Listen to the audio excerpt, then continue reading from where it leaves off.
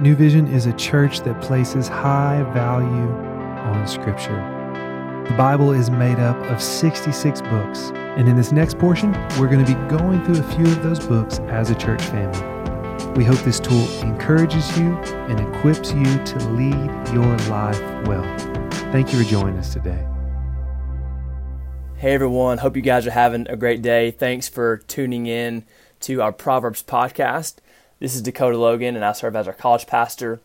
And we're going to be in Proverbs chapter 25, starting in verse 1. And I'm going to be reading from the ESV. I'm going to go from verse 1 through verse 14 today. Here we go. It says, "These also are Proverbs of Solomon, which the men of Hezekiah, king of Judah, copied. It is the glory of God to conceal things, but the glory of kings is to search it out. As the heavens for height and the earth for depth, so the heart of kings is unsearchable. Take away the dross from the silver, and the smith has material for a vessel. Take away the wicked from the presence of the king, and his throne will be established in righteousness. Do not put yourself forward in the king's presence, or stand in the place of the great, for it is better to be told, 'Come up here,' than to be put lower in the presence of a noble. What your eyes have seen, do not hastily bring into court, for what will you do in the end when your neighbor puts you to shame? Argue your case with your neighbor himself, and do not reveal another's secret, lest he who hears you bring shame upon you, and your ill repute have no end. A word fitly spoken is like apples of gold in a setting of silver. Like a gold ring or an ornament of gold is a wise reprover to a listening ear. Like the cold of snow in the time of harvest is a faithful messenger to those who send him. He refreshes the soul of his masters. Like clouds and wind without rain is a man who boasts of a gift he does not give." So what I want to kind of hone in on today is the last part of verse 7 through verse 10. And I want to talk about how we handle conflict and accountability as Christians. I think this is one of the things that stuck out to me as far as just the wisdom that Solomon gives in this proverb. There's as with all these, there's a lot here, but this stuck out to me. And honestly, as I read, I'm going to read through it again. The end of verse 7 through verse 10, it says, "What your eyes have seen, do not hastily bring into court. For what will you do in the end when your neighbor puts you to shame? Argue your case with your neighbor himself, and do not reveal another's secret, lest he who hears you bring shame upon you, and your ill repute have no end." And I got to be honest, when I first read this proverb, I was like, man, Solomon, this feels a little sneaky. You know, it kind of feels like you could interpret it, and I don't think this is the right interpretation, but you almost could interpret it like, hey, don't go telling people about your neighbor's junk in their life, that's going on, so that they won't go and tattle on you, and so you won't be embarrassed. And it's almost kind of like, hey, don't go tattle on others so that, no one will like reveal your junk either. And I don't think that's what's at play here. I think the emphasis of what Solomon's trying to say, hey, there's a right way and a wrong way to handle conflict and accountability. And verse 9 says, "Argue your case with your neighbor himself." And so here's I think the way that we can apply this.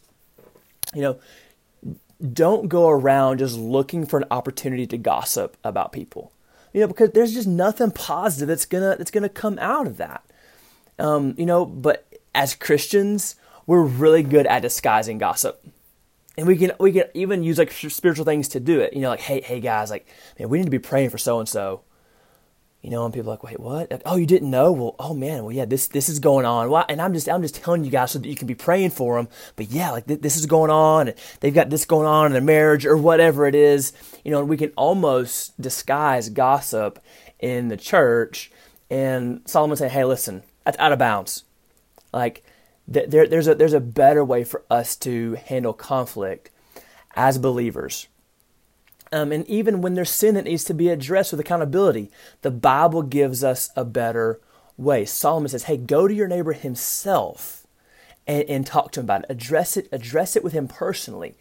Jesus takes this concept from this proverb, it even takes it a bit farther. And this is what Jesus says in Matthew 18, starting in verse 15.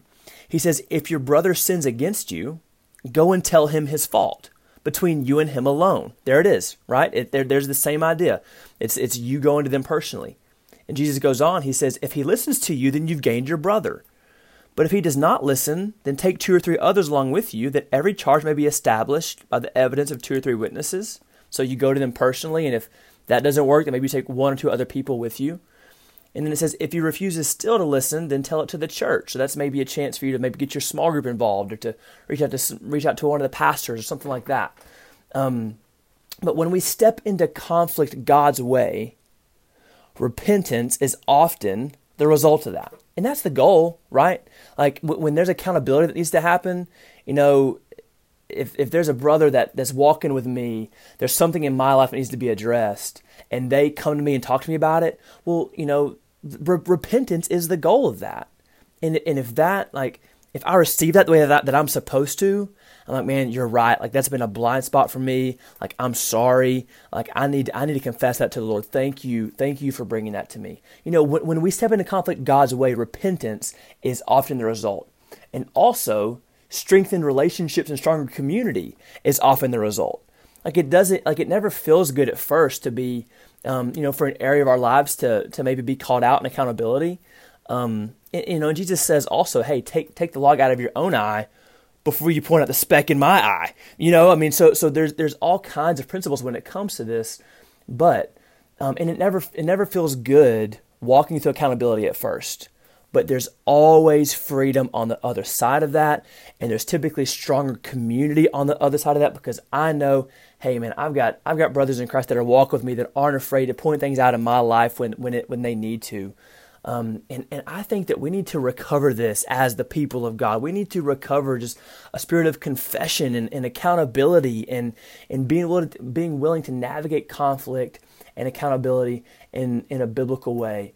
And so let's be a people that takes the wisdom from this proverb and even what Jesus said in Matthew 18, and let's be a people that handle conflict and accountability in a way that's honoring to God and honoring to each other. And let's just trust that God is in that, and he's going to bless that and honor that. So guys, that's all we have for today. Thanks again for tuning in. And if you tune in tomorrow, we're going to finish up Proverbs 25 together. We're going to be talking about self-control. I'm looking forward to it. Hope you guys have a great rest of your day. Thank you so much for joining us today. We'll see you tomorrow as we hop back into God's Word.